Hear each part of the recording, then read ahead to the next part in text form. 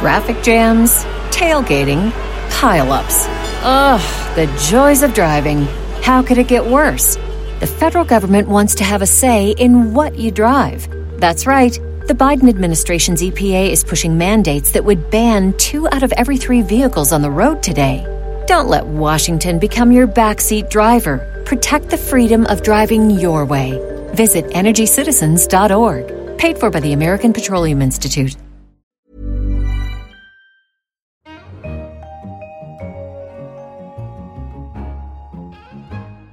From London, this is The Economist. Before Donald Trump, there was Patrick Buchanan. A generation ago, Mr. Buchanan, a top advisor to Richard Nixon and Ronald Reagan, ran for the presidency as a populist firebrand, demanding a fortified border, less free trade, and an America First foreign policy. Our Washington bureau chief and Lexington columnist, David Rennie, recently interviewed Mr. Buchanan and found him full of advice for Mr. Trump, but unsure that hard-right populism can win in today's America. Trump and Cruz, I would put in something of a similar kind of moment, although they're very different people. I think they're appealing in some ways to similar kind of camps. They are. They got more together. They've got more than half the Republican Party now, and one of the reasons they do, if you're talking about trade issue on the border and the immigration issues, those were the 2 issues I hit in 1990 and 91, which were different, and the foreign policy issues that were different from George Bush Sr., who was in the White House. Those issues are mature now for the reason that the returns have come in for these trade deals. And what you've got is something like $11 or $12 trillion in trade deficits and the loss of more than a third of America's manufacturing jobs. And in the first decade of this century, 55,000 factories have shut down. So do you think that you were just ahead of your time now when you look back? I think clearly that if you take let's go to the 3 major issues. Secure the border, build a fence on the border. When that was 1991, we were down in San Diego. And Duncan Hunter, the father of the present congressman, he took me down to the border and he said there are 5,000 people walking into the country every weekend. They move off these small poor houses in Mexico into the small houses in the United States every weekend, 5,000. So we got to have a security fence, and they did build one eventually for about 11 miles. And that worked, and then they moved to Arizona, the illegals. But the point is the issue of illegal immigration is now a huge issue, much larger than it was then. And one of the reasons is the neglect, the very fact that the Republican Party under George Bush's son did nothing. The same with the trade issue.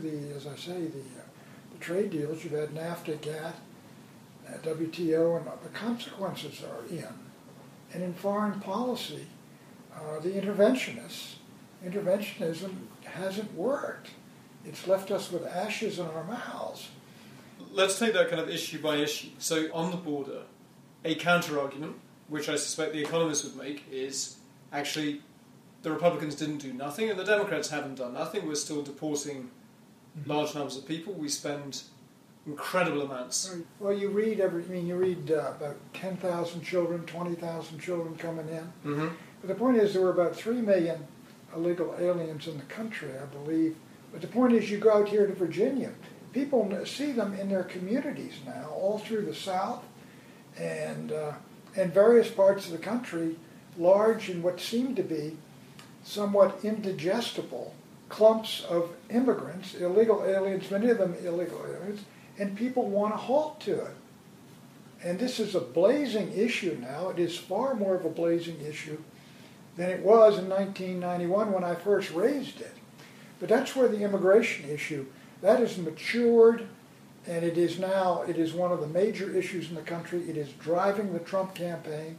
And the trade issue, of course, has got to do with the loss of jobs, the arrest of the what Americans thought of as the steady rise in the real incomes of the middle class in the United States and the working class.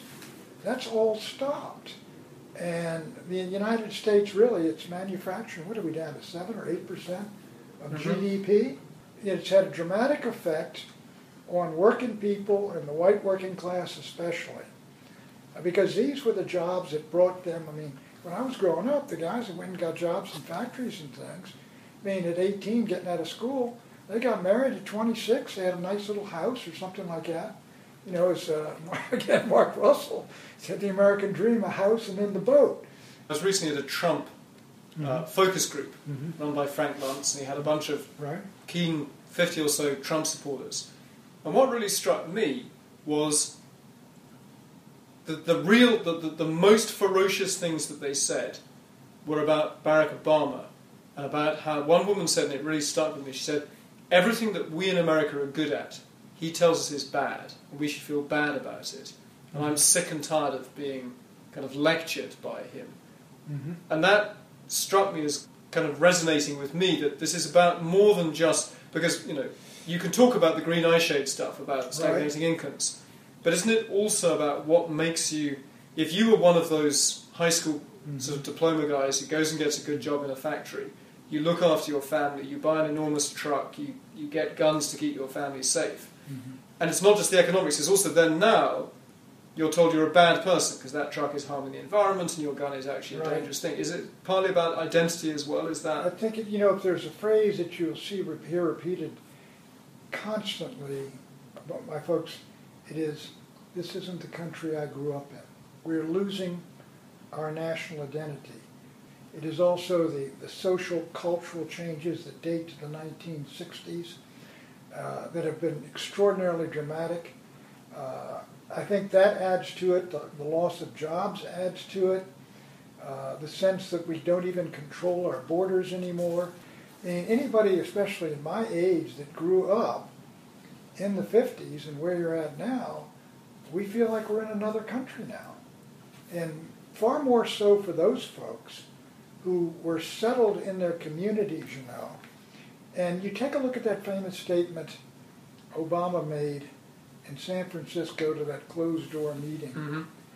And he was talking about people in Middle Pennsylvania, which is where my mom grew up, in Shulroy, in the Mon Valley, right on the river.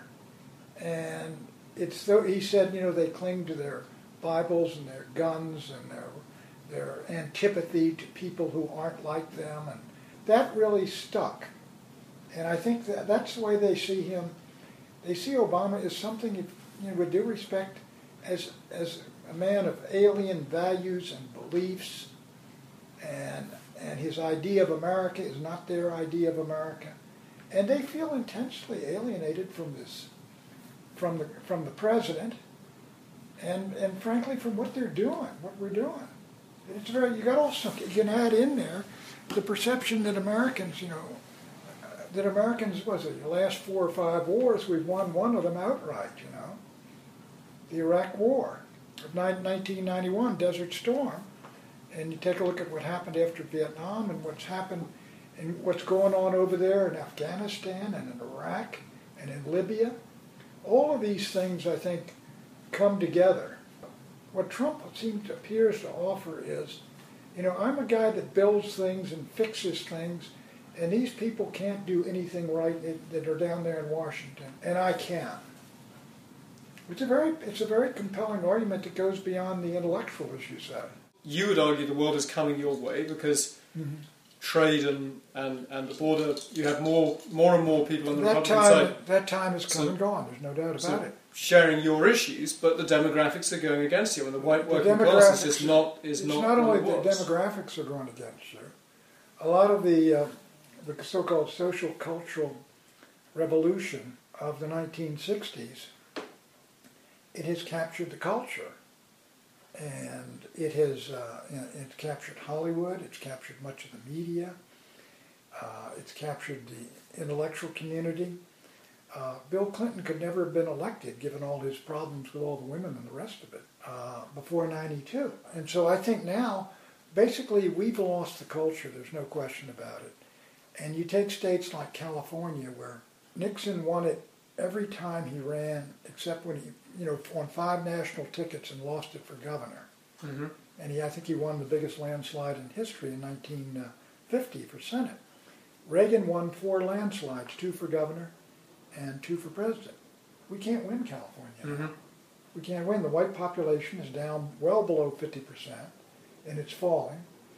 The Hispanic population, the Asian population, are very, very large. Black populations are very small, only around 6%. So the country has changed. That's undeniable. You're not going to win 49 states the way we did twice. Mm-hmm. Because you're right, time has moved on. So now let's talk about foreign policy. So it electrified me to hear, as someone who's kind of obsessed with the history of the 1930s and the whole America First movement, to hear Senator Cruz use the words America First in that last Republican debate. I wonder if he's aware. I wonder if he's aware. Do you think he's a smart guy? He's a You smart have guy. to assume, yeah. I agree with you. He's got to know all the freight and the baggage the term carries. And all politically, from my campaigns, people, he's America First, it's Charles Lindbergh, etc. But I think he realizes, and there is a measure that he is very much in line with some of the arguments we made, which was, look, we can't send troops and armies all over the world to solve these problems and to intervene in all these conflicts. Mm-hmm. And he said, he took the position basically that he doesn't want American troops, I believe, in Syria. And Trump says, he said about the Russians, of course, if they want to bomb ISIS, that's fine with me. And the two of them and Rand Paul have make the argument that Assad is not the problem.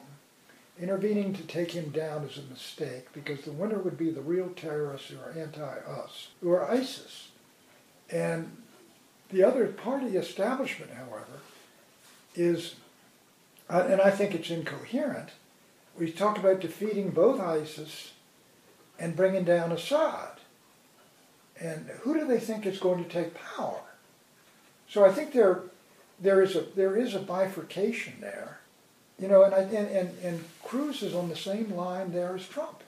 But do you think that maybe before we had, there's always been air power, but air power is so sort of potent in the public's mind now that non-interventionism, you can have a kind of muscular armed form of non-interventionism now because you can talk tough by promising to bomb from a distance without putting any troops in. Does that make non-interventionism more viable than in your day? Well, look, certainly. In places like Syria and Iraq, if you're bombing ISIS, if you're bombing Al-Qaeda, or you're bombing terrorist camps or something in Libya, the American people will support that, undeniably. But I think once you get to the issue of ground troops and a ground army, and how long are we going to be there, and how, and what they're going to accomplish, and people start, I think the recoil begins, and I think all of these candidates know that. And I think overall, the whole idea of interventionism, in the United States as the policeman of the world, the United States as the policeman of the world is not a winning argument today at all. You have an understanding of the anger of Trump supporters, Cruz supporters.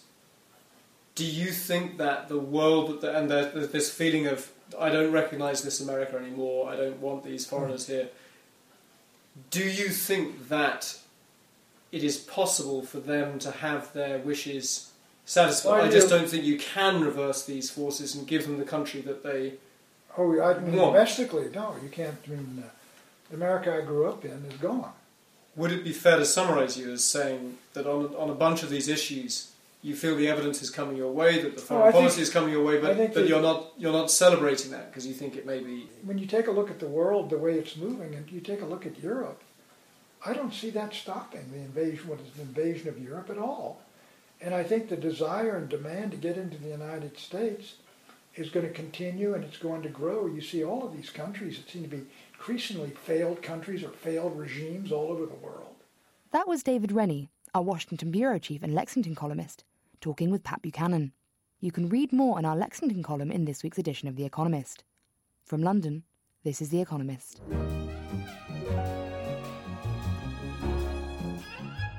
The Economist. Traffic jams, tailgating, pile-ups. Ugh, the joys of driving. How could it get worse? The federal government wants to have a say in what you drive. That's right. The Biden administration's EPA is pushing mandates that would ban 2 out of every 3 vehicles on the road today.